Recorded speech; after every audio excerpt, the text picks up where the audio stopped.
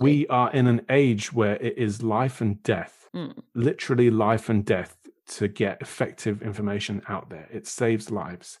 The Science Basement!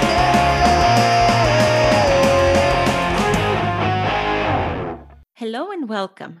You are listening to the Science Basement podcast, a podcast for people who love all things science.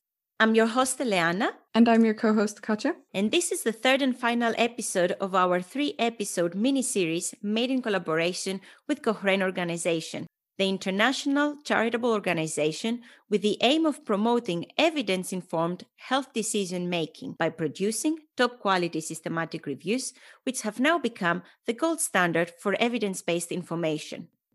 So far, we had wonderful conversation about COVID, about scientists collecting and organizing information. But today, we are talking about how everyone, all of us, regardless of our background, should collect and filter scientific information. We are very happy to be joined today by Jack Nunn, founder and director of the non-for-profit education organization Science for All and co-creator of standardized data on initiatives, STARDIT, a PhD researcher in the Department of Public Health at La Trobe University in Australia, and recently appointed to Consumer Network Executive for Cochrane. Welcome, Jack. Thank you. Thank you very much. I will go ahead and maybe start with the first question, because I mentioned about the organization you are co-creator of, which is STARDIT, whose aim is to distribute information from initiatives of both academic and non-academic nature. So would you like to share a few words about it? Thank you. Yes. Thank you very much for having me as a guest today. And yeah, I think you mentioned about evidence-informed health information and Cochrane reviews being the gold standard. I think we're getting to a really interesting point in human history where disciplines such as health, etc., we're increasingly aware of the connection between environment and health. The COVID pandemic being a very obvious example of human and non-human animal disease transfer. The issue we have as a species is that very often these disciplines are not talking to each other in kind of standardized ways. And a really clear example for me is something like air pollution. So I think the latest research suggested that last year in 2020, air pollution killed about 8 million people, I think. And if you compare that to something like COVID, arguably this is more of a priority for us to sort out.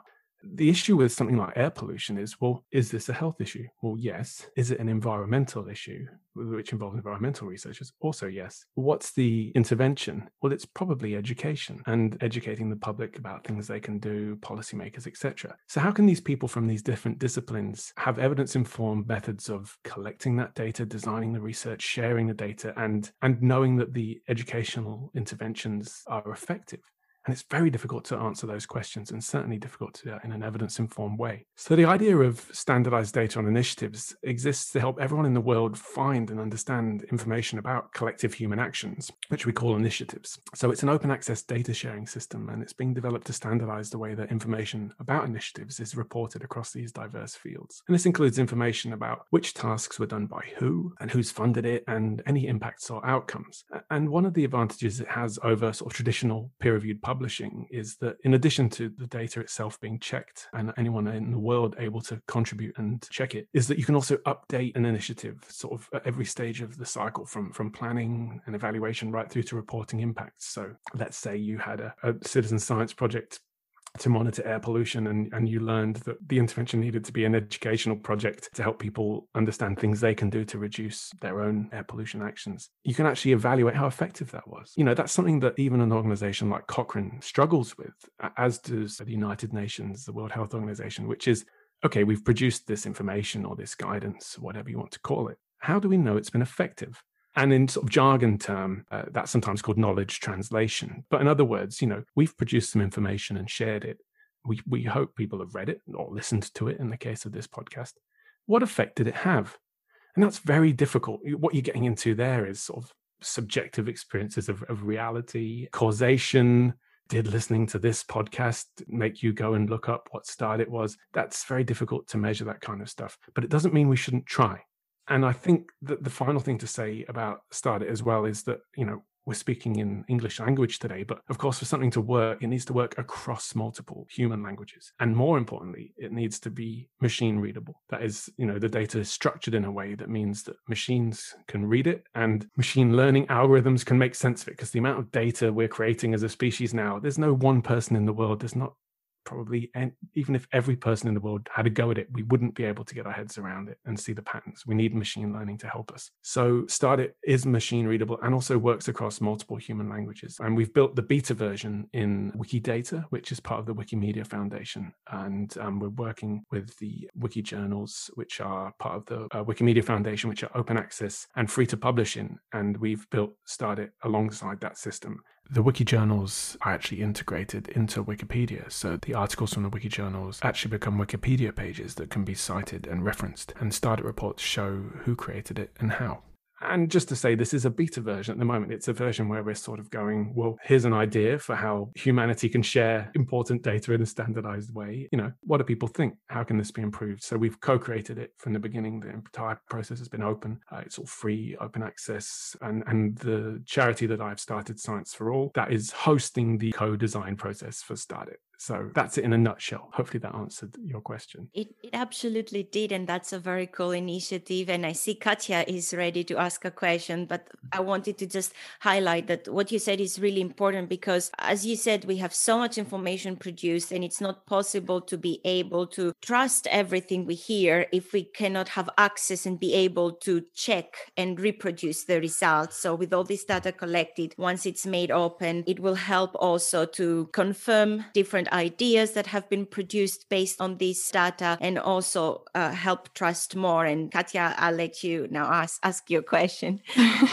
Yeah, well, there were so many interesting points there that I'd love to just grab onto straight away. I think the air pollution example is one that I hadn't really thought of before at all, but that you're so right in that it's such a multidisciplinary question. I think it should be tackled in a multidisciplinary way. So very glad to hear that this project and initiative has been created that is kind of being made possible and accessible in a way that both the public and policymakers can kind of understand. And yeah, kind of what are the key steps actually required to follow for opening the information, and how can this help the public understand and filter information? Yeah, I think before I answer that question, it's helpful to just get into the language. I mean, a very long time ago, I did an English degree, and you mentioned, the public and policymakers. And I think it's really important to recognize these linguistic distinctions that we make.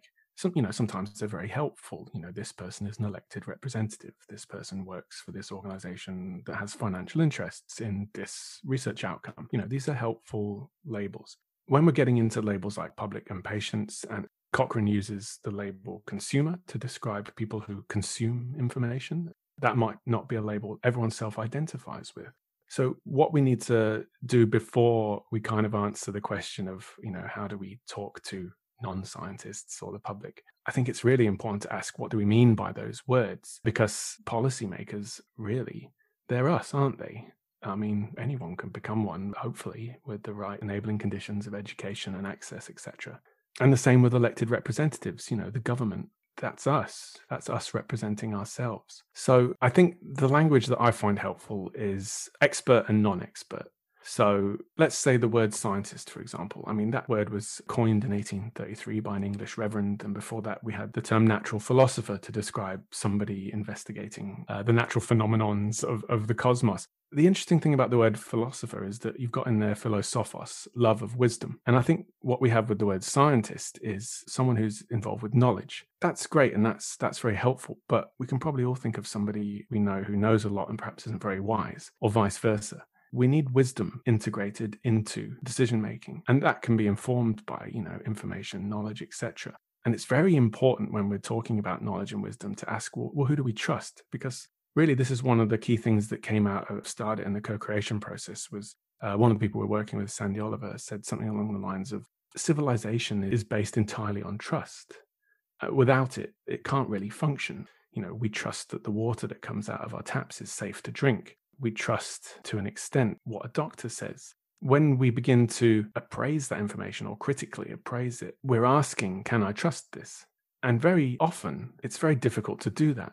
I mean, in a practical way, if you're using the internet and you have a health emergency and you put into your search engine of choice, I've got these symptoms, what should I do? There's a question there about what is the reasonable expectation of the person using that search engine that the information they get back is trustworthy. And certainly governments around the world have worked hard to improve this. And, a few commercial search engines have done their best as well. But we're dealing with all of the knowledge of humanity online. And how do we filter that? And it's not an easy answer. So the idea of something like Start It is that it creates metadata about information. So as well as being standardized data about who did this systematic review, who wrote it, who was involved, etc., there's also extra information there that allows people to critically appraise the source of it. You said something very important that I want to pose on, and it's about trust. What I have noticed being involved in science communication, but also being a scientist myself in a diverse field, which is how the sun affects the near-Earth environment and human activity in space and on ground. And I have seen that there is all this research going on in the field and in different fields. And then some scientists say one thing and some others say something different. And then the public is found in the middle. And then it's the question of what you said, who used the right language that will pass their message to the audience. And that message might not be the more solid scientific result. So then there is the conflict between the scientific community and the public loses trust. So for me, it's important that there are more such initiatives that open science to the public, collect information in a way that's understood and concise and in a language that most of the people can follow. And also policymakers, as Katja and you, Jack, mentioned, because they will make decisions, they will pass new regulations, which will be, put upon the public. And then the public might be happy or unhappy. But if they trust, then they will accept it. But if they don't trust, then they can't accept any restrictions and why they are important to be made for protecting the environment and our health and so on and so forth. And this pandemic really proved that. So I'm really happy that you mentioned this language and building trust and its importance. And I wanted to ask, how do you think the public can be involved in this? And will their involvement help their trust to increase towards the scientific results and the scientific community? It's a good question. I mean, I think as a global citizen, we all have a responsibility to try and critically appraise the information we read and to try and teach the young people coming into this amazing world. I mean, I'm old enough to remember no internet. It was rubbish. It's amazing now, all the things we can find out. But the real thing we have to teach everyone is how to ask a question. And sometimes that question is, can I trust this? How can I find out more? And I think just to link back to these linguistic divisions between public, expert, etc., is I would say that an expert is in the eye of the beholder. And on that note, there are many people at Cochrane and associated with this work who I consider to be experts in systematic reviews, in participatory action research. And I don't consider myself to be an expert in any of these fields. My background is bringing the public and researchers together, and I try and do that in evidence-informed ways. But of course, some people might consider me an expert. I mean, I've just done a PhD in public involvement in genomics research. I'm only saying that as a caveat before I begin to answer this question, is that I'm speaking here from my personal experience, and everything I say in this podcast is really just my personal opinions. It's not representing what Cochrane, Wikimedia, or Science for All, those organizations necessarily represent. It's just me as Jack Nunn.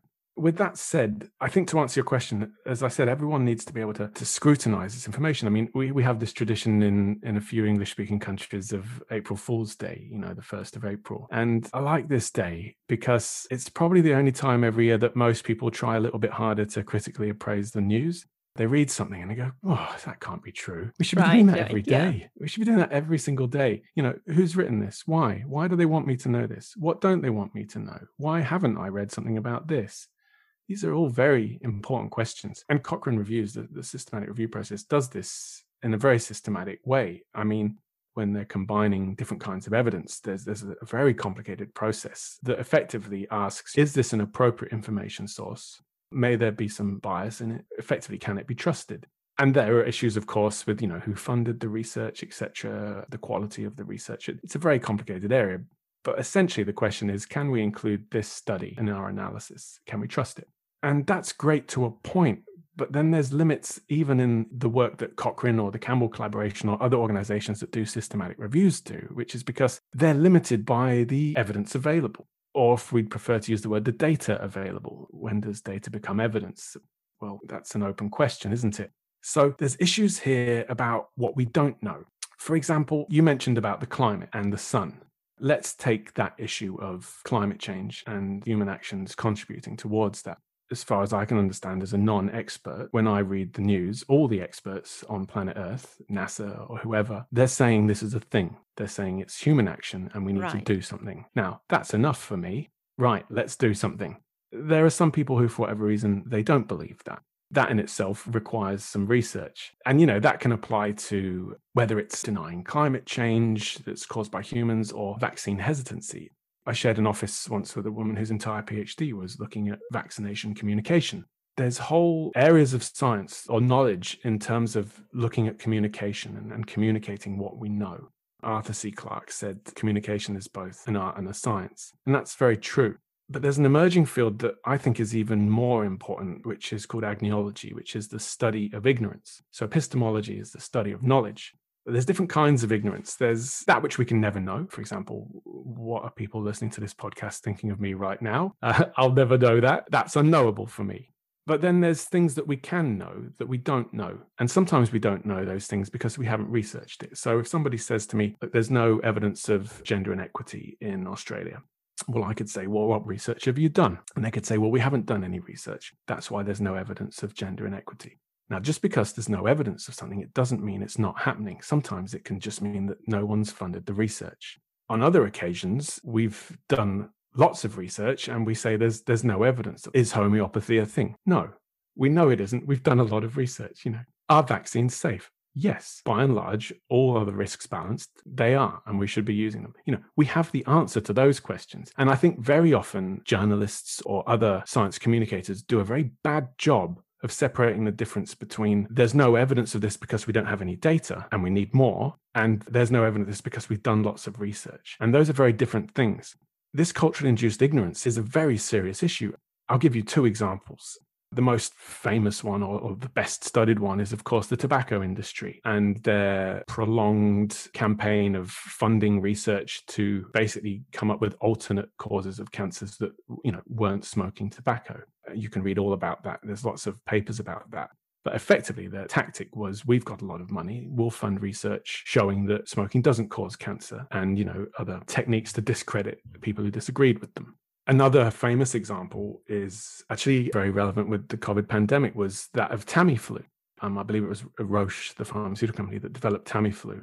And this was actually from a traditional Chinese medicine recipe, if you like, from star anise, an extract from star anise. Now, Roche developed Tamiflu and sold billions and billions and billions of dollars worth of this to governments around the world. And Cochrane said, can we see your data? And Roche said no. So Cochrane couldn't do a systematic review of the effectiveness of Tamiflu because Roche didn't release the data. And this is completely legal around the world. Pharmaceutical companies can do studies, human trials, and they can choose which ones they publish and which ones they don't. The Roche example shows the limited evidence that governments have to choose from when making decisions during health technology assessment processes. I myself sit on an Australian Department of Health committee that looks at health technology assessment decisions, basically what health technology should we buy, what vaccines, what devices, etc. And we know from a Cochrane review that sponsorship of drug and device studies by the manufacturing company leads to more favourable results and conclusions than sponsorship by other sources. In other words, there's an issue if those with vested interests are funding research. And it's not just human health where this is an issue. We need to step back from health and see it in the bigger system too.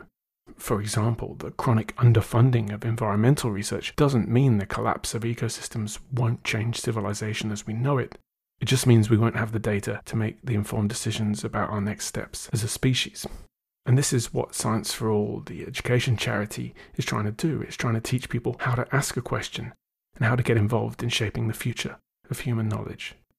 There's a campaign called All Trials, which is looking to make it compulsory to publish in human trial data. And there, of course, are now clinical trial registries, although there are multiple clinical trial registries, I believe.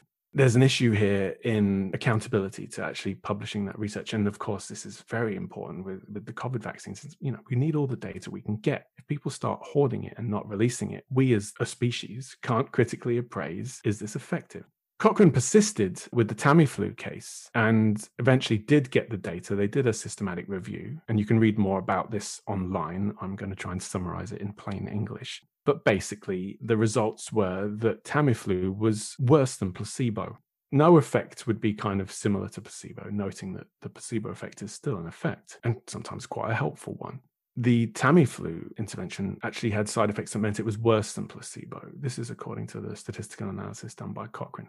Now, this was only done after governments had stockpiled billions of dollars worth of this product. And going back to the Spanish influenza in the 1920s, we're not really in a better position now to deal with the next pandemic than we were 100 years ago, other than the internet and sharing information. And of course, our amazing vaccination programs around the world. Now, I'm not trying to say there are good guys and bad guys here. I'm just trying to say, if we want to save us from ourselves, that is allowing a culture which tolerates culturally induced ignorance because of financial or other interests, we need to do something about that. So peer review is a great way of doing it. Cochrane is a great way of doing it. But we also need to recognize the limits of these ways of working.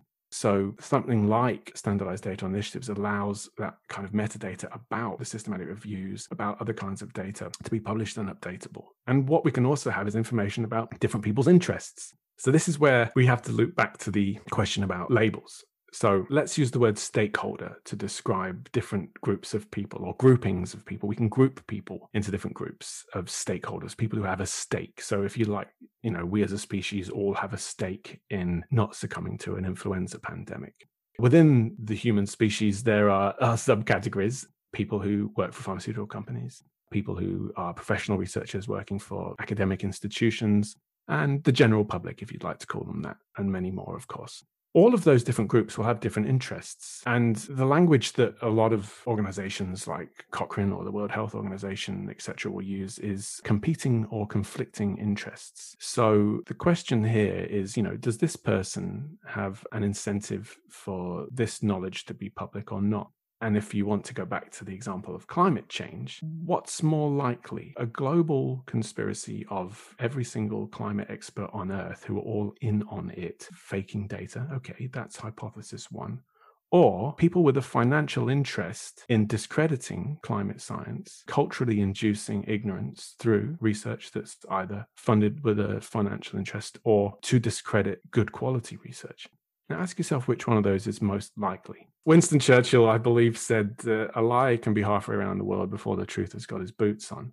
And that's so true today, as we've seen over the past few years. Deliberate misinformation campaigns can swing elections, referendums, and influence the effectiveness of public health interventions. Absolutely. We are in an age where it is life and death, literally life and death, to get effective information out there. It saves lives. We can't treat this like it's a small side issue anymore. Medicine and health can't treat it like it's just their issue. Evidence-based medicine is a wonderful thing, but it needs to start talking to environment. It needs to start talking to agriculture, farming, fishing, all these things. The One Health model from the veterinarian discipline was very ahead of its time in terms of looking at the earth as a system. And I think that's the systems thinking that we need as a species. And the only way we can have that to start off with is standardized data. So, are we all talking about the same thing? Okay, great. Now we are. What are we saying?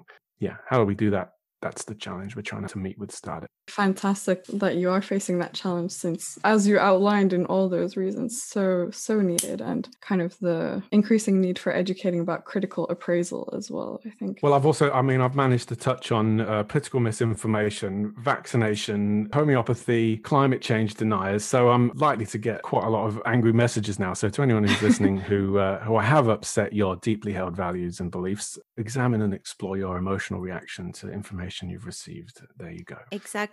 And one thing I want to because it's always also on my mind, and you mentioned it, Jack, is you have the scientific community, which has come to a consensus on some research results based on facts. And you can find most of that information directly from those scientists who publish their work and their data and try to understand what is going on. And then you have money that controls many things, and people tend to follow the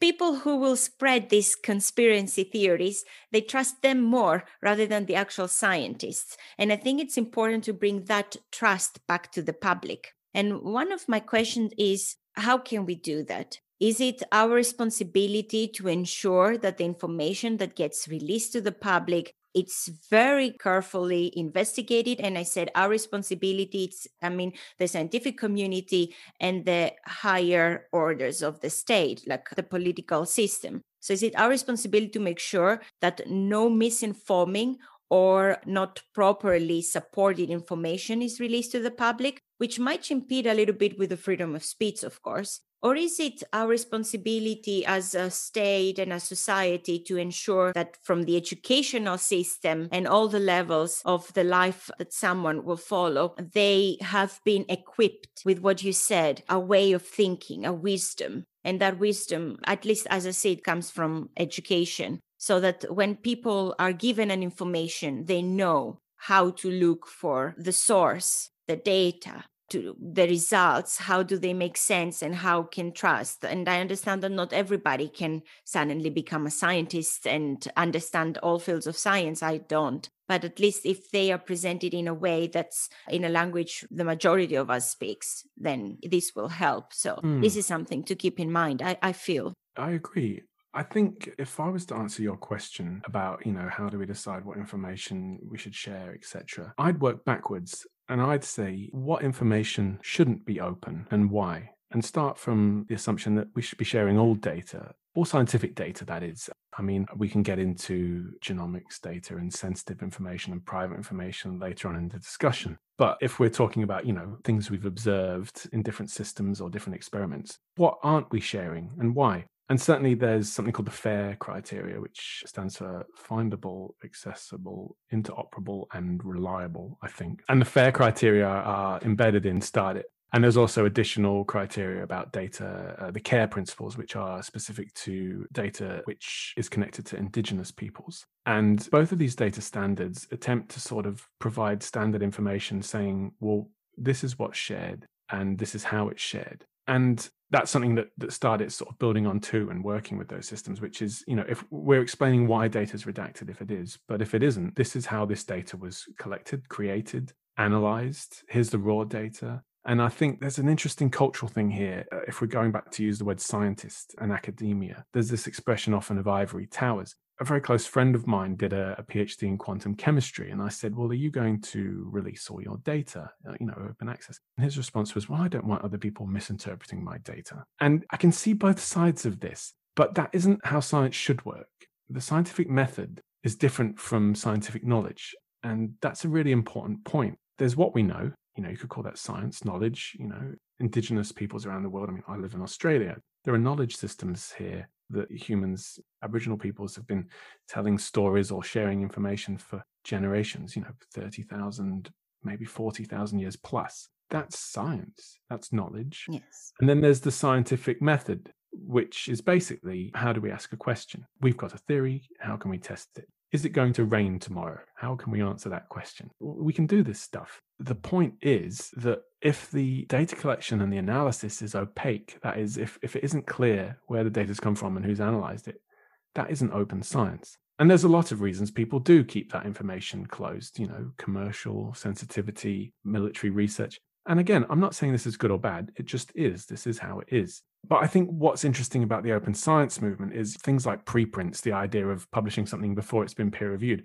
is a great innovation. I think the burden here for education systems, governments, the public, anyone involved in knowledge translation or science communication needs to help people understand the difference between peer review, expert review, and public review. And they're all valid. The concern for me, and I'm speaking from personal experience here, is that there's also people who are easily exploited or vulnerable people. I used to work for a cancer charity in the UK, Macmillan Cancer Support. I used to go to a lot of events and, there'd be maybe a stand by Cancer Research UK or other, really trusted, excellent organizations providing information. And then next to it, there might be somebody selling lumps of rose quartz crystals and saying something along the lines of, this might help cure your cancer. And again, we can apply the scientific method to that if we like, and I think we pretty much have done for that example. The point is there are people who, for whatever reason, whether it's a terminal cancer diagnosis of someone they love or themselves, these people are vulnerable to exploitation. They may be desperate. Indeed. Of course, we can all know what that feels like. Yes. This is where we're getting into a moral responsibility for trusted information. And who does that fall with? I think in the UK, they do a very good job of providing trusted information. You know, the National Health Service, I think, is probably the best organization in the world for providing not only trusted information, but a clear process about how it was created, the sources, the references, and when it was last updated. And NHS Choices, that service is called. It's the first place I always go to. And also Wikipedia. I want to just take a moment to defend Wikipedia, because I think there's still this kind of hangover from its early days. You know, let's remember it's nearly 20 years old. And there have been academic studies which have shown that the health information on Wikipedia is more accurate than other encyclopedias. The point of Wikipedia is that anyone can update the information and improve it. But the second that happens, there's a lot of people checking it. And you can also see who's updated it. And organizations such as Cochrane and Cancer Research UK, just to name two of many, have partnerships with Wikipedia, and they have Wikimedians in residence to make sure that the information on Wikipedia is trusted. One of the issues I have with how it works at the moment with Wikipedia, though, is that you can anonymously edit Wikipedia, and that's very important. I mean, especially remembering in some countries, it's illegal to even access Wikipedia or illegal to edit it. So it can have very serious consequences if people are caught editing Wikipedia, as it were. So we need to maintain the ability for people to edit anonymously. However, if you're getting into trusted health information or other kinds of information, climate change, science, I want to know who's made that edit. And that's one of the things that we're doing with StartIt is, whilst allowing the anonymity of editing, we're also allowing people to volunteer information about who edited it. So, for example, I wrote a peer-reviewed article in the Wiki Journal of Medicine called "What Are Systematic Reviews?" And that was the first peer-reviewed journal article in the world to have a StartIt report about it. So you could see not only I wrote this article with a couple of other experts, but actually it was peer-reviewed by people who I consider have much more expertise in this field than I do. And as a result of their peer-reviewing the article, greatly improved it. And you can also see, their affiliations, etc. Now that lets someone reading the article see, okay, these are experts. This is actually quite trustworthy. If we can begin to add machine learning to that, start generating StartIt reports with machine learning about information sources and start allowing search engines or other information finding tools to look for the data about the trustworthiness of the information, who conducted this systematic review, what's the quality of the data. We can begin to talk about how we'd automate that process. And I think that has enormous implications for commercial search engines and governments looking at communicating life and death information, and particularly in emergency situations. I did some work a few years ago with the World Health Organization looking at disaster communication. How do you get important information out very quickly, in the case of a tsunami or an earthquake warning, or in fact, immediately afterwards, don't drink the tap water, that kind of information. This is very difficult to do well, and I think we can do a lot better.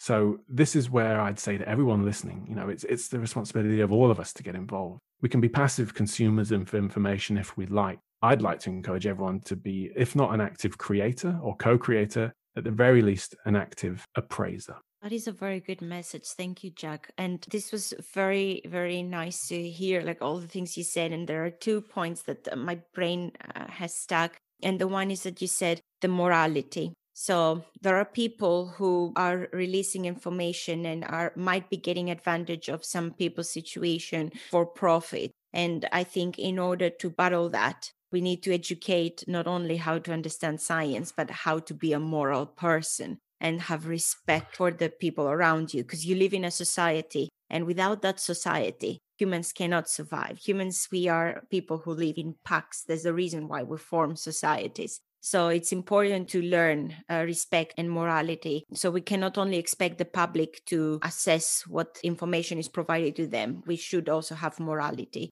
on the information we produce and provide to the public. And the other thing you touched is about some ethical restrictions. For example, when we talk about indigenous people, there are studies about indigenous people. We can't release a lot of information about their location because that might put them in danger, especially if there are like small groups that are isolated in the forests or in areas and they didn't have a contact with Western world before. Then again, you mentioned medical research and collecting information, which might have some sensitive information, and all that touch to ethical restrictions. And I wanted to ask, who decides what is ethical and how can we decide that collectively? Because each country has its own regulations, its own standards, and therefore this ethical aspect is different in different places. So how can we do that collectively? It's an excellent question. I've just spent the last few years doing a PhD in public health genomics, where, I've been working with different communities of shared interest, different groupings of people who have a shared interest in genomics research. And that includes people affected by rare diseases, people with shared ancestry, that is, they all share the same sperm donor father, and indigenous peoples as well. And the question that came out of my PhD that I found most interesting was, who decides what is ethical? There's an enormous amount of power in the ethics processes that we use culturally, whether it's part of government or academic research process. And after the Second World War, a lot of very important declarations, Helsinki Declaration, etc., to try and protect people from research being done on people, not with them. And a lot of these ethical processes are excellent. I've worked with the Health Research Authority in the UK to look at public involvement in these processes. But I think with everything, the question is always, how can we improve this? And that's what I think you've absolutely highlighted here very importantly, is that question of who decides what's ethical. Now, you talked about morality. And I'd say, actually, we're getting into the language again, but you might have a very different idea of what's moral than me. Neither of us is wrong or right.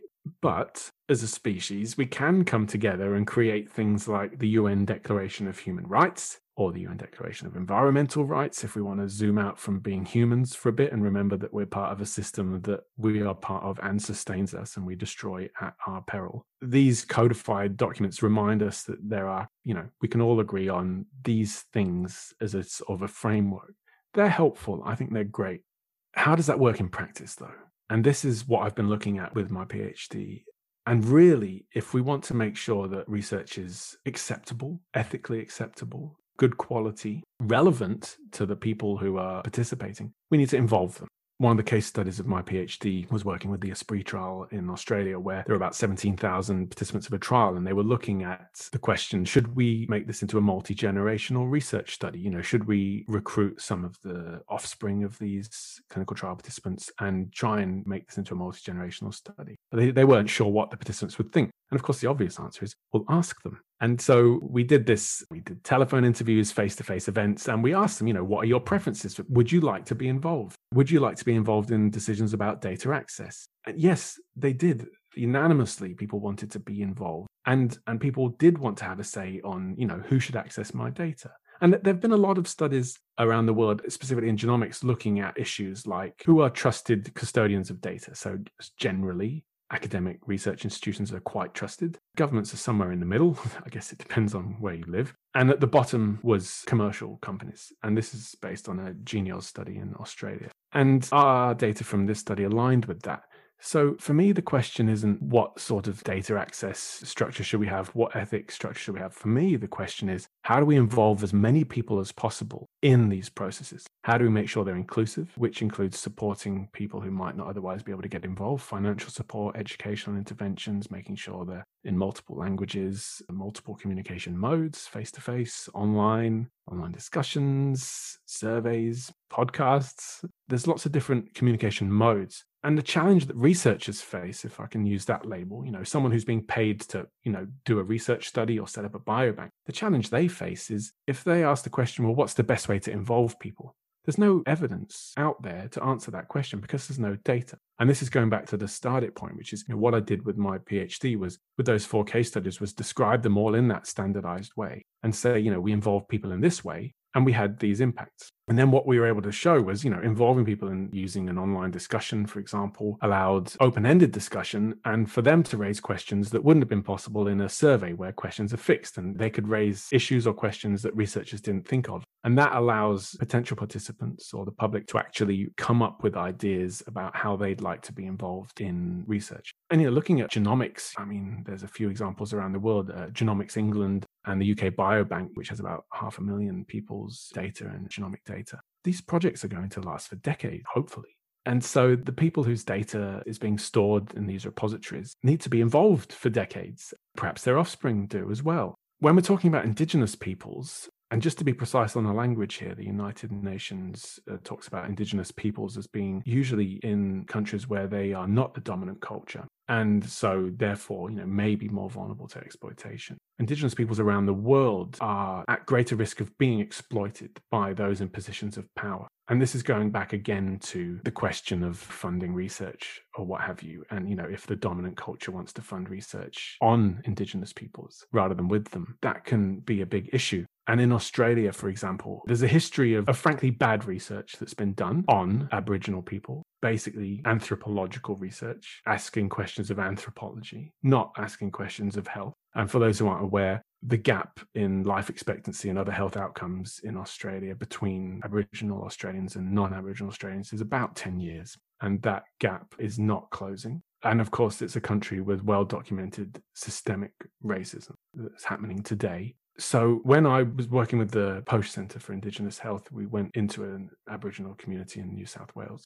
And one had to remember, one was coming in as a researcher representing this dominant culture. And you might be coming in with the best of interests, but you had to recognize right at the beginning there was a power dynamic there. And so the way we worked was very consciously trying to start a partnership from the beginning. So rather than going in and saying, we're going to do some research on you, we said, we're thinking about possibly doing some research with you. This is what we're thinking. What do you think? How would you like to be involved in helping us co-create this research? So we've got a paper coming soon, which is about co-designing the process of setting up a project with Aboriginal peoples in New South Wales, looking at how to improve precision medicine. So here's another example of culturally induced ignorance. If your recent ancestry is European or Asian geographically, you are more likely to find genomic medicine useful because people from European and Asian ancestry are overrepresented in genomic databases. In other words, we have more DNA from people with European ancestry and Asian ancestry because those countries are generally richer and can afford to do that research. That's a very oversimplified explanation. And indigenous peoples around the world are underrepresented. So as a result, asking questions like, will this chemotherapy be as effective for me? Or will this drug work on me? Pharmacogenomics, that sort of stuff. It's very difficult to answer those questions for indigenous peoples. And so there's a risk in Australia, in particular, that genomic medicine might actually amplify what is already an enormous gap in life expectancy. And it might do that because of the legacy of what I'm calling bad research. And that's me in my own personal judgment of some of the research that's happened in Australia in the past, in combination with systemic racism. So when we were working with these communities, there was a very interesting point where we were having discussions, and I'll keep it vague about who was saying what to who, but the issue of could DNA data collected for research purposes be used by law enforcement for criminal justice purposes? And the researchers were unable to give assurances that that wouldn't happen if there were sort of individuals that were potentially identifiable. So that created this balance between, okay, we'll have much better quality data for precision medicine if we have individual genomes sequenced, as opposed to all the risk to these individuals of as vulnerable or exploited people. In a country where, Aboriginal deaths in police custody, for example, are greatly higher than non-Aboriginal deaths in police custody. This is a very serious issue. Again, I'm not trying to say there are good guys and bad guys here. I'm trying to answer your question, how do you balance the needs of doing good quality research with the preferences of those people you're doing research with? And the short answer is there is no short answer. You need to co-design how you plan on involving people. You can't just say, well, we had a meeting on a Tuesday afternoon in Sydney. No one from the community showed up. The fact that it's 500 kilometers away and we didn't offer any transport expenses is recorded in our STARDIT report. Somebody could look at that STARDIT report of involvement and critically appraise that and go, well, I don't think you took reasonable measures to involve potential participants.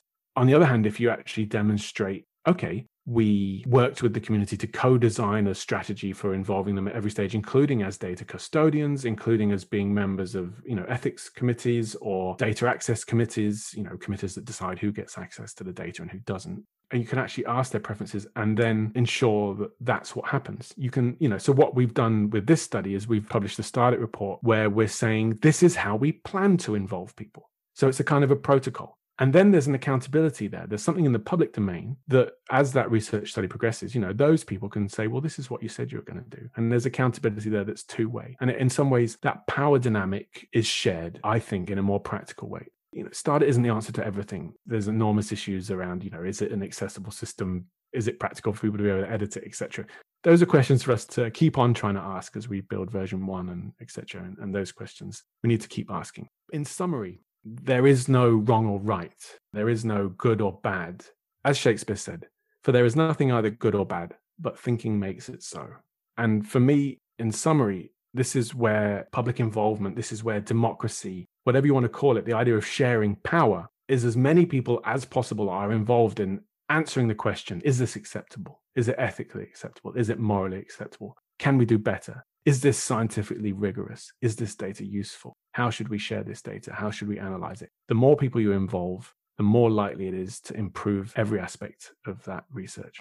Indeed. And I think such a key takeaway, like one of the key takeaways for me, definitely from everything you said, has also been that people really want to be involved. They want to be involved in, like, as you said, they unanimously said, yes, we want to be involved in who gets to access the data and these things. And I absolutely love that then you're also involving people in the full designing process and kind of bringing the power and therefore also the trust back to the public and or trust in science rather to the public. So really fantastic. And I think that's what's really interesting about genomics. I mean, I chose to do my PhD on public involvement in genomics because it's the most complicated place I could imagine doing it. I mean, you said earlier that we're all a community, or humans make communities. And I think the great thing about genomics for me is that it reminds us that, we're 99.9% similar. Our DNA is shared between all of us. I mean, in biological terms, the human race is frankly inbred. I mean, there's more genetic diversity between any chimpanzee than there is between every human being. We're all very similar. We share a lot of DNA. Of course, we are all as well, all individuals. And so it's that question of, in order to understand each of us, we need as much data as possible from as many people as possible. That's how genomic medicine works and other applications of genomics. It requires us to work together. It asks about concepts about solidarity. I ended up working with my own family as one of my case studies, actually. I mean, I'll give you the shortened version of the story, but after starting my PhD, I thought I'd better get a bit of personal experience of doing a DNA test. So we ended up getting one for my mum for her birthday. And unexpectedly, she found out she was conceived by a sperm donor. And that actually that sperm donor fathered somewhere between 600 and 1,000 other offspring. And I had no idea about this before starting my PhD in public involvement in genomics. And suddenly I find myself part of probably one of what I hope is one of the largest single ancestor cohorts on Earth. I mean, there may be many undiscovered ones, and there almost certainly are. The issue is, of course, all these people are half siblings, and I've got a lot of half cousins. Now, this asks some very interesting questions, because if, for example, you find there's a variation of no significance for one of those siblings, it might be that has implications for all the others. So there's ethical questions here about the right not to know.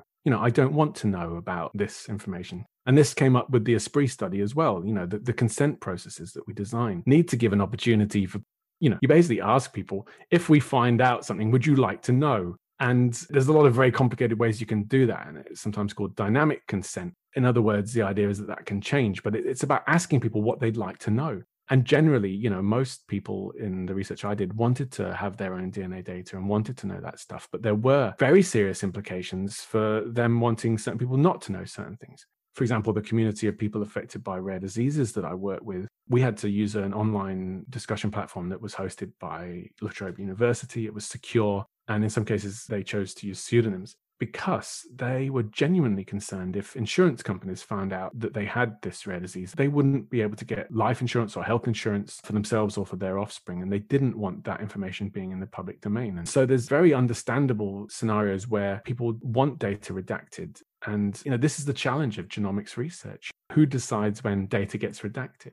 In another area I'm working in, talking about data redaction on just a serious note, is endangered species. Science Roll is running a project called Wild DNA, and we go out and collect environmental DNA samples to try and find where endangered species are living. But the example I'd give would be, if you've got real-time location data for rhinos, that's great if you're a ranger, not so great if it's a poacher who has that information. So there's certain data that we need certain people to have and that we need to redact. And, the question that we've tried to answer with STARDA is not only who decides that, but how do we describe that redaction process? How do we describe how power was shared? so that there isn't this kind of, oh, well, you've not shared this data with me, or this isn't in the public domain, so we're not going to trust this. That there's actually a demonstrable process for deciding how data is redacted. And I think that is my answer to the open science question of what should be redacted and what shouldn't, is let's ask as many people as possible. But it's not a simple one. And that's why we need to involve as many people as possible in trying to answer it.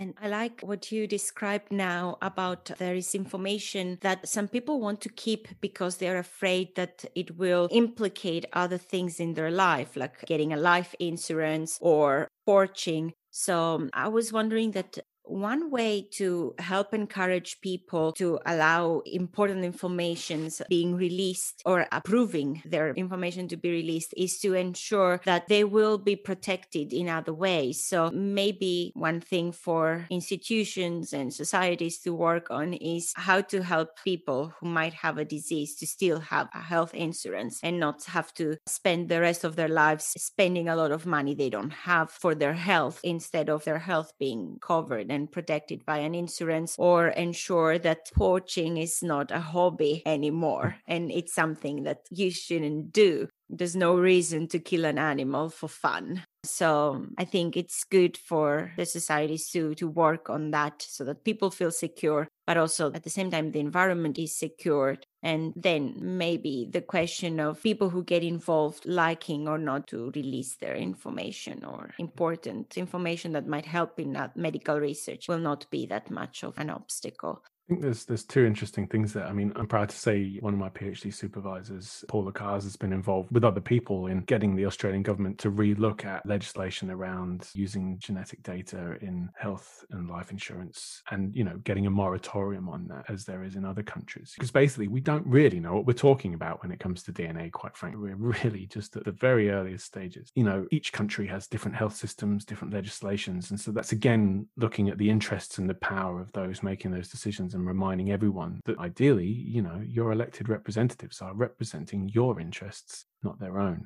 The second point, whether it's poaching or just eating your dinner or drinking a cup of tea and eating a biscuit and sitting on your sofa, as I like to do, at the moment I find it very difficult to answer the question, has my tea contributed to rainforest destruction? Has the cocoa from this chocolate biscuit been picked by slaves and contributed to rainforest destruction? Is the timber in my sofa sustainably harvested, or is it illegally harvested hardwood that's contributed to destruction of irreplaceable ecosystems? I can't answer these questions because the data isn't available. And it probably isn't available because there are people who have interests who maybe don't want that data to be available, or frankly, no one's funding people to go out and collect that data. And I think that's one of the dreams of something like Start It as well, is that we can start to share this information so that at the very least we can make informed decisions. You know, this fish I'm eating has been farmed ethically and harvested ethically and died well and lived well, as has this meat, perhaps, for those who choose to eat meat. Or, you know, this vegetable has not had these chemicals put on it. And I know that, and the farming method hasn't contributed to soil degradation. I think some estimates are that we've got 100 harvests left in Europe before the soil is degraded permanently. 100 harvests. What are we doing? We all are going to be responsible for our actions, and it's very difficult to make informed decisions that align with our values or our morals or our ethics because the data isn't there. And I think whether it's Forest Stewardship Council or the Marine Stewardship Council, you know, they do a good job, but they're also industry bodies that are self-regulated. I mean, let's remember that. Might there be conflicting or competing interests here? Possibly. Let's get as much data as possible just out there and open. This is where we're getting into territory of whistleblowing sometimes too. And it has a very important function in a functioning democracy. We've talked about science communicators and journalists. We need these people. We haven't quite figured out how we pay them, journalists and science communicators, yet. And that's an issue too. So all these things are interconnected. I'm not going to sit here and try and solve them all. I worry about them all a lot. But I'm glad that podcasts like this exist. It's fantastic that Cochrane is working with the Science Basement to talk about these issues. And I really invite comments and feedback from anyone who's listening to this. And if you would like to get involved in Start It in particular, you can go to scienceforall.world/Start It. That's just spelled STARDIT. I've really enjoyed this whole conversation. And I think my conclusion is I'm not an expert, but I think that the only thing we can really do is try and involve as many people as possible in trying to answer these questions. And where possible, do that in an evidence-informed way. First of all, we've got to get the data. Yeah, that's a very good point. And thank you very much for bringing it up. And also, I want to say, like, I'm also very aware of everything I have and I use and where it has come from. And even when I try to search to find that information, companies might say this is ethical cotton, but then when you try to find out more about it, then you don't have all the information behind it. So you can't confirm whether it is indeed ethical. And I think it's also that regulation should come and ensure, because now you have all these more sustainably produced products that are also more expensive, so people cannot afford. So even if someone wants to become sustainable and wants to investigate and find the information about whether something is environmentally friendly, et cetera, then they might not be able to afford it or find that information. And I think that's where we need to work collectively to ensure that companies, they want to profit. Of course, that's understandable. They want to be financially sustainable. That's understandable. But at the same time, people need to know exactly everything. Seeing beyond that, because we have been talking for quite a while, and I think one of the things that I want to go a bit back to the main topic we have, which is how like people can assess information. And I wanted to say that during the times we are living now, there is an overwhelming flow of new information on coronavirus, either exciting scientific news about the sun and its activity, et cetera. And then the media often use these grand or very scary words to advertise the news headline, and they are building a feeling of fear and mistrust, I feel. So how can or should the audience react when they hear about these scientific headlines in the media? And what is the responsibility of the media? You touched a little bit about it, but I wanted to maybe see it from the audience perspective.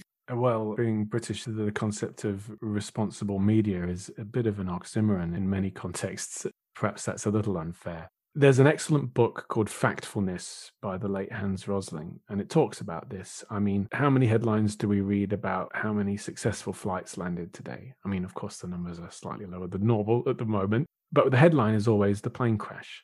And the reason we don't have many plane crashes is because there's standardized data on sharing information about every air crash in the world, wherever it is, whatever happens. That data is shared in a standardized way. And that actually was set up in the 60s. And that's probably saved thousands of lives and prevented multiple crashes. The media doesn't report the safe landings because that isn't human nature. And what we're dealing with here, I mean, and I'm getting very out of my area of expertise, but we're dealing with the structure of the brain. We're dealing with the fear response. And media, if it is for-profit media that, relies on adverts and revenue that clicks, whatever, it has a perverse incentive to focus on the stories that are going to trigger the fear response. And this is just a fact. So we need to ask as a species, how are we getting our information? Where are we getting it from? And I'm just going to put my hand up and say, just go to Wikipedia. I would like to be an advocate of a new verb, which is I Wikipedia'd it instead of I Googled it. And I will defend Wikipedia. I mean, of course, there are errors, but if you find one, go and correct it. That's the point. And I think certainly in the COVID pandemic, a lot of people were saying, where's a really good place to get up-to-date COVID information? Actually, the Wikipedia page was and is very well updated and accurate, and a good place to get trusted information. And, Cochrane, with its ambition to be the home of trusted evidence, there's a great potential for Cochrane and Wikipedia to work together, and possibly even using something like Stardit in the future to help this all happen in more of an automated way. But I think you're right. We need to think about the general populations and to make it as easy as possible to get trusted information, because we've got people growing up now who actually don't use the World Wide Web. To be specific, the internet, the telecommunication system that we use to share data is one thing, but the World Wide Web protocol, getting information from websites, that's what my generation did growing up in the 90s. But now it's all apps or other platforms. And it's much easier to control news feeds, data feeds, if you are inside someone else's system. And, just look at ex-presidents attempting to set up their own social media networks and, these echo chambers and bubbles. They're only going to get bigger and more specialized. And I think the real thing we all need to ask ourselves is, where am I getting my information from? It's very much like your food. Where am I getting my food? How has it been produced? Am I happy with how it's been produced? As consumers, if we can use that word, consumers of food or consumers of information, we need to take an active role in appraising where it's come from. And that's a skill. If I had to say the most important thing every curriculum in the world should be including is that skill. And of course, how do we actually educate those people in the most effective way? Well, that's a question for a systematic review, perhaps. Perhaps, who knows? But that's a good point. I like what you said.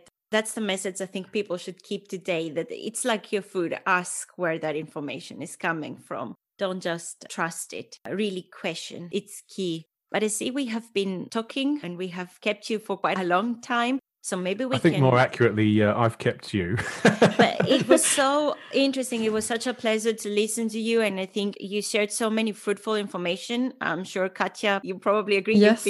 Yes. I've been taking plenty of notes and bullet points. And actually, thank you for the book recommendation. We'll definitely have to check Factfulness out. Yeah, the most important book written this millennium. Absolutely. Brilliant book. That's cool. We have a book club at the Science Basement, so maybe we can include it in our reading list. Absolutely. For the future. Thank you. It literally made me laugh and cry. Well, looking forward to it. If you'd like to learn more about some of the work that we're doing at Science for All, you can go to scienceforall.world.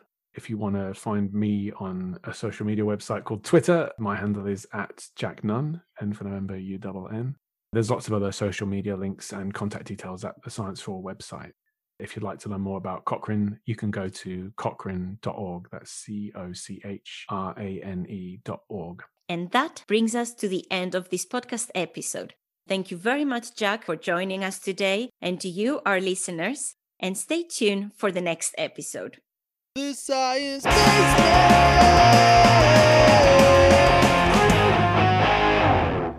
If you liked this episode, give it a thumbs up, rate us on the podcasting app of your choice, and don't forget to share it with your friends. This episode was done in conjunction with the Cochrane Institute. For more information about them, or to look at their systematic reviews, please visit www.cochrane.org. The opinions Jack said in this episode are his own and do not represent the views of the Cochrane Institute. This podcast was produced by the Science Basement, a science communication organization based in Helsinki, Finland. Interested in getting involved or being interviewed? Get in touch at podcast@thesciencebasement.org.